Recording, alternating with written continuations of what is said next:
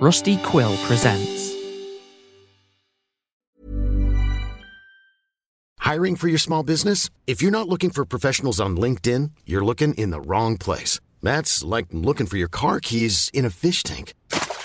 LinkedIn helps you hire professionals you can't find anywhere else, even those who aren't actively searching for a new job but might be open to the perfect role. In a given month, over 70% of LinkedIn users don't even visit other leading job sites. So start looking in the right place. With LinkedIn, you can hire professionals like a professional. Post your free job on linkedin.com/people today.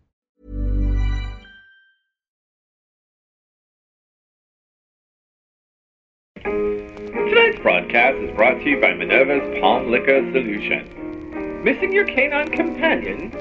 Need a friendly lick in your life? Position the giant wagging tongue of Minerva's Palm Liquor Solution near your hand, I suppose, and let it lick away.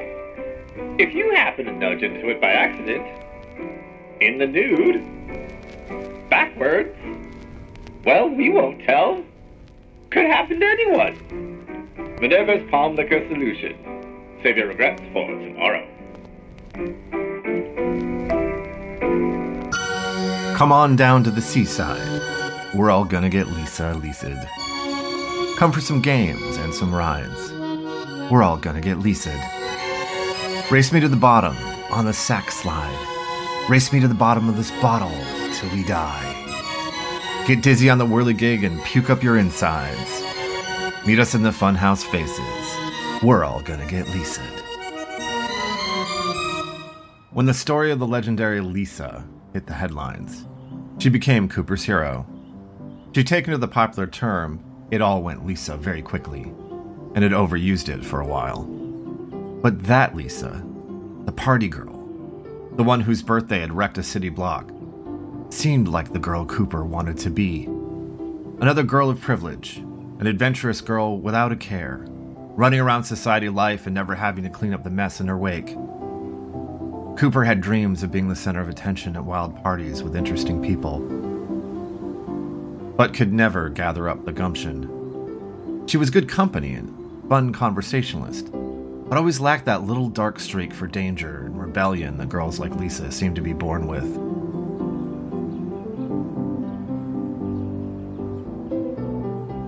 It didn't seem like Lisa had any troubles. Carefree to party and cause chaos, Lisa had an adventure. Lisa caused trouble. Lisa was on the front page of the paper. Not much was known about her after Lisa's calamitous birthday party. In fact, after that, she disappeared from public life, existing only to become notorious in phrase and song. A dark legend in the city, without a human face. Even the picture in the lantern paper only showed her back, as she lay face-planted in the street. Cooper had grown close to her sister Cornelia and not many others. Cooper and Cornelia played games, mostly with the butler Pumble. On rare occasions, she would quietly flip through books at the foot of her father's desk as he wrote in his monstrous ledgers. She snuck in the kitchen and took lessons with their cook. She took to baking immediately, dreamed of a bakery all her own for a time, but hadn't roused the courage to ask her mother for an investment. It was easier to stay with Cornelia and get jobs together. They liked their shared rooms, downtown, close to the main telegraph company office. But recently their mother Viola was clearly shaken from looking into some family history, and her nightmare troubles were getting worse. They decided to move back home before any of Cooper's dreams were able to materialize. They'd taken Madame Viola to the Celestial Seaside Amusement Park for the day, taken away from some new construction, and Cooper had just experienced a rush, one she'd never felt before. Having an imaginary flower from a cute clown, and almost floating into the funhouse with her sister Cornelia and boisterous friend Jules.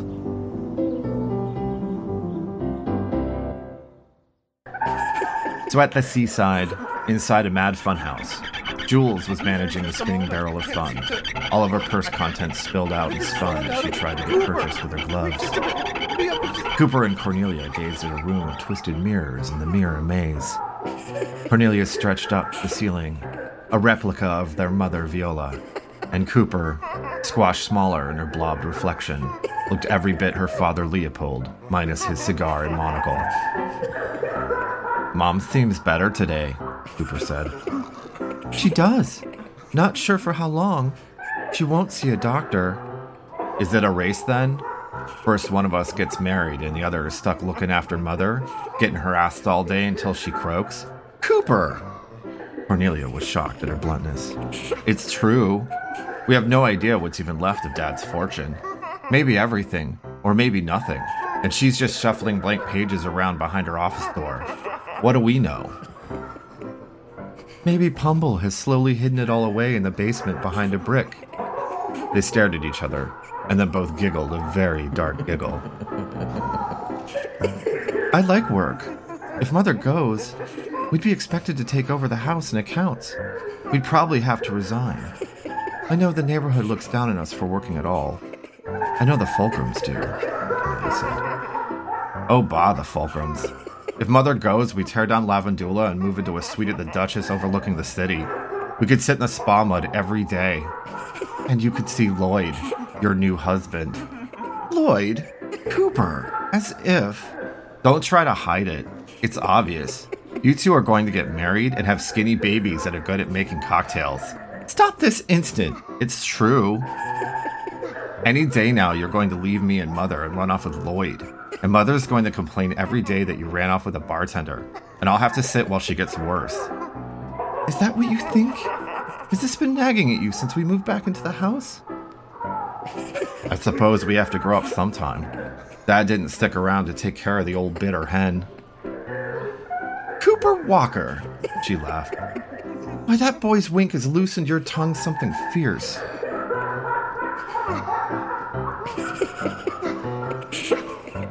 Jules burst in. "There you are, Cooper! You know, I just got lost in the barrel. Doesn't take much fun in the funhouse for me to get lost. Grabbing at the floor like my sauce granny to try to keep the room from spinning. Did you see me, Cooper? Oh, don't show me a mirror. But my hair's a mess and don't need reminding how short me legs are. I bought all striped stockings to make them look longer. Mom says I dress like a harlot now. Can you imagine, Cooper? Me a harlot? Maybe I'll talk all breathy on the telephone lines and charge men a nickel. What do you think of that, Cooper? Start a business talking dirty on the telephone, describing my stockings to some gent whose palms are covered in beard oil. Can you imagine?"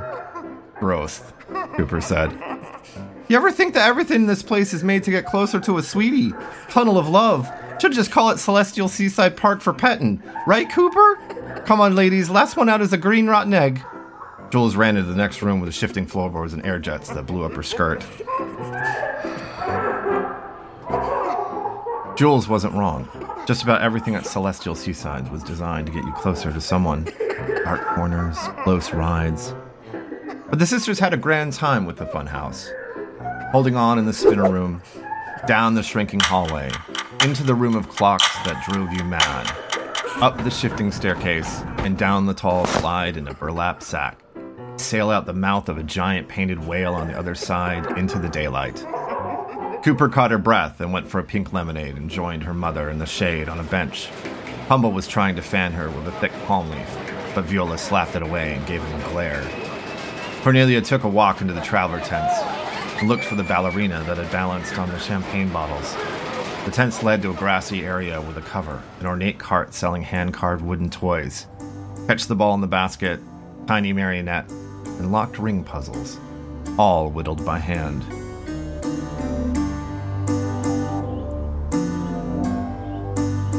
Cornelia smelled the scent of incense and saw a dark blue tent with thick velvet rope, held open with a shepherd's cane and a copper lantern hanging off of a hook.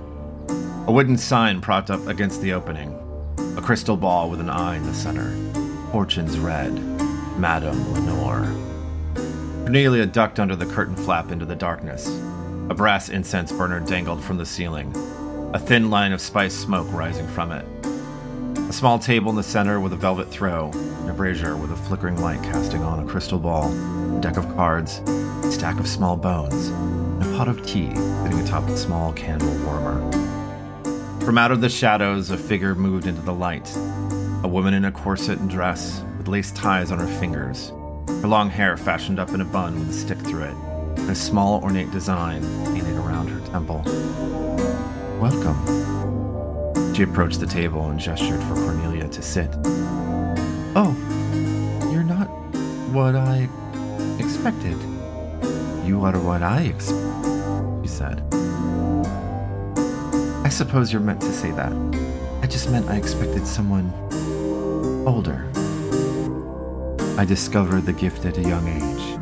I am Madame Lenore, here to help open up the sight. You have some burning question? A boy?" Cornelia thought for a moment. "Yes. No. Yes, I have a question. No, it's not a boy." "Of course. Please be seated." Madame Lenore cleared her throat and motioned to the change platter.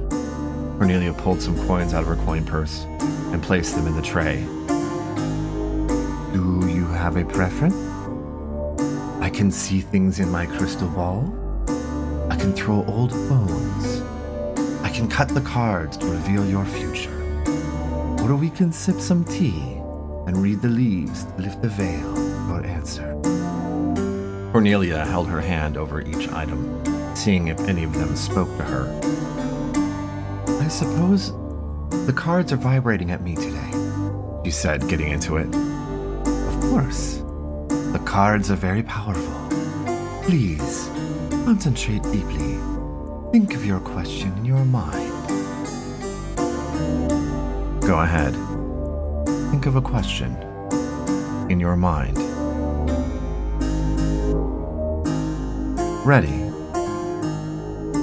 "Madame Lenore will tell you all. Render a question about how you feel. Tarot or shuffle. Let the card show me the answer you want to reveal."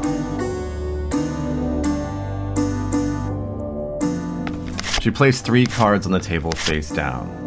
"Now, let us see what the cards have for you." She flipped the first card, the Tower. "You have a great change coming, a great upheaval in your life. This will not be the same for you or anyone around you. What you wonder about is about to upend like a great tower has burst through the ground, tossing the pieces of your life into the sky. Be wary. It may not be in the way you think. Where there is chaos, you may find stability. Think there is stability, there may be chaos." Cornelia nodded, her suspicions confirmed. Madame Lenore flipped the second card. "The star." She tapped it. "This represents you. Through this turmoil, you will have hope, inspired to carry yourself through, and calm sees a serenity on the other side. You will be renewed, but a different you than before."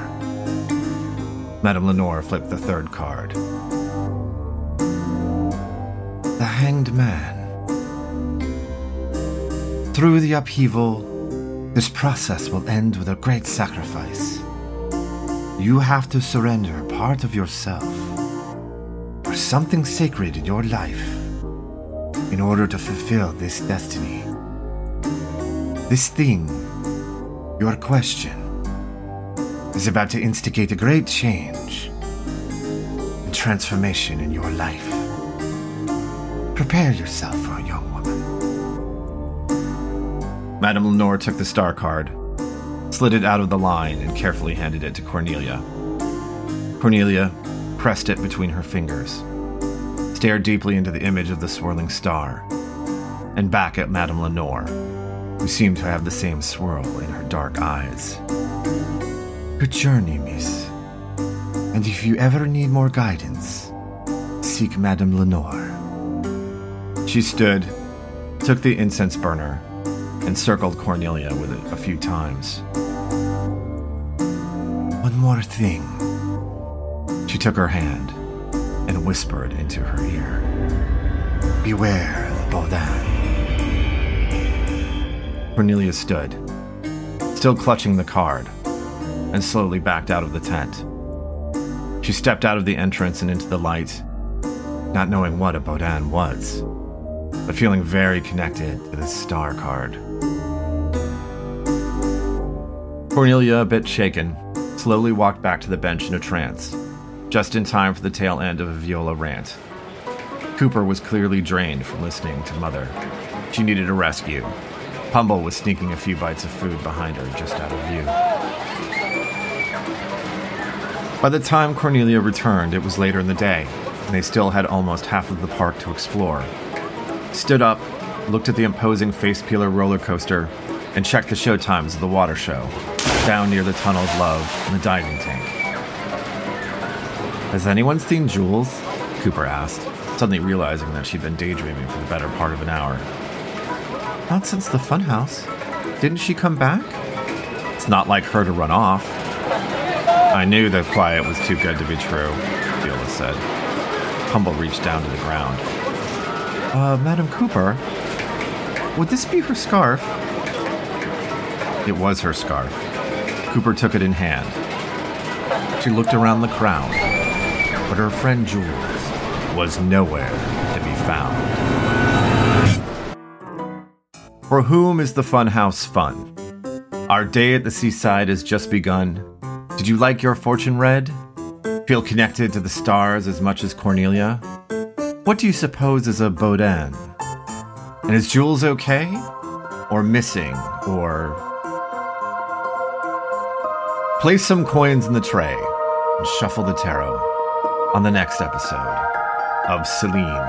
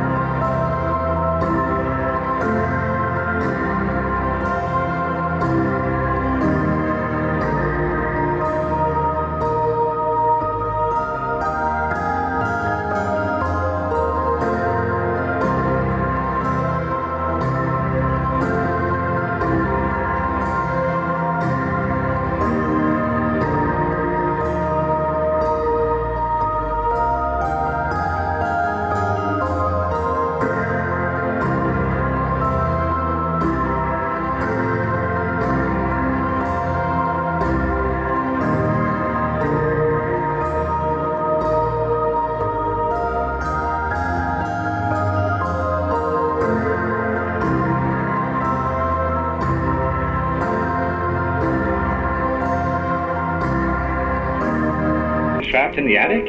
Ingested a parasite? Looking for a Lenny Penny? Come bask in the emerald green glow of a strange city lying alone. Join our Patreon for Celine and Cleveland, and Minerva might just let you pick her next solution. Join our Patreon, and no one will ever ask you for anything ever again. And again, and again, and again, and again, and again, and again, and again, and again, and again. Planning for your next trip? Elevate your travel style with Quince. Quince has all the jet-setting essentials you'll want for your next getaway, like European linen, premium luggage options, buttery soft Italian leather bags, and so much more. And is all priced at 50 to 80% less than similar brands. Plus, Quince only works with factories that use safe and ethical manufacturing practices. Pack your bags with high-quality essentials you'll be wearing for vacations to come with Quince. Go to quince.com/pack for free shipping and 365-day returns.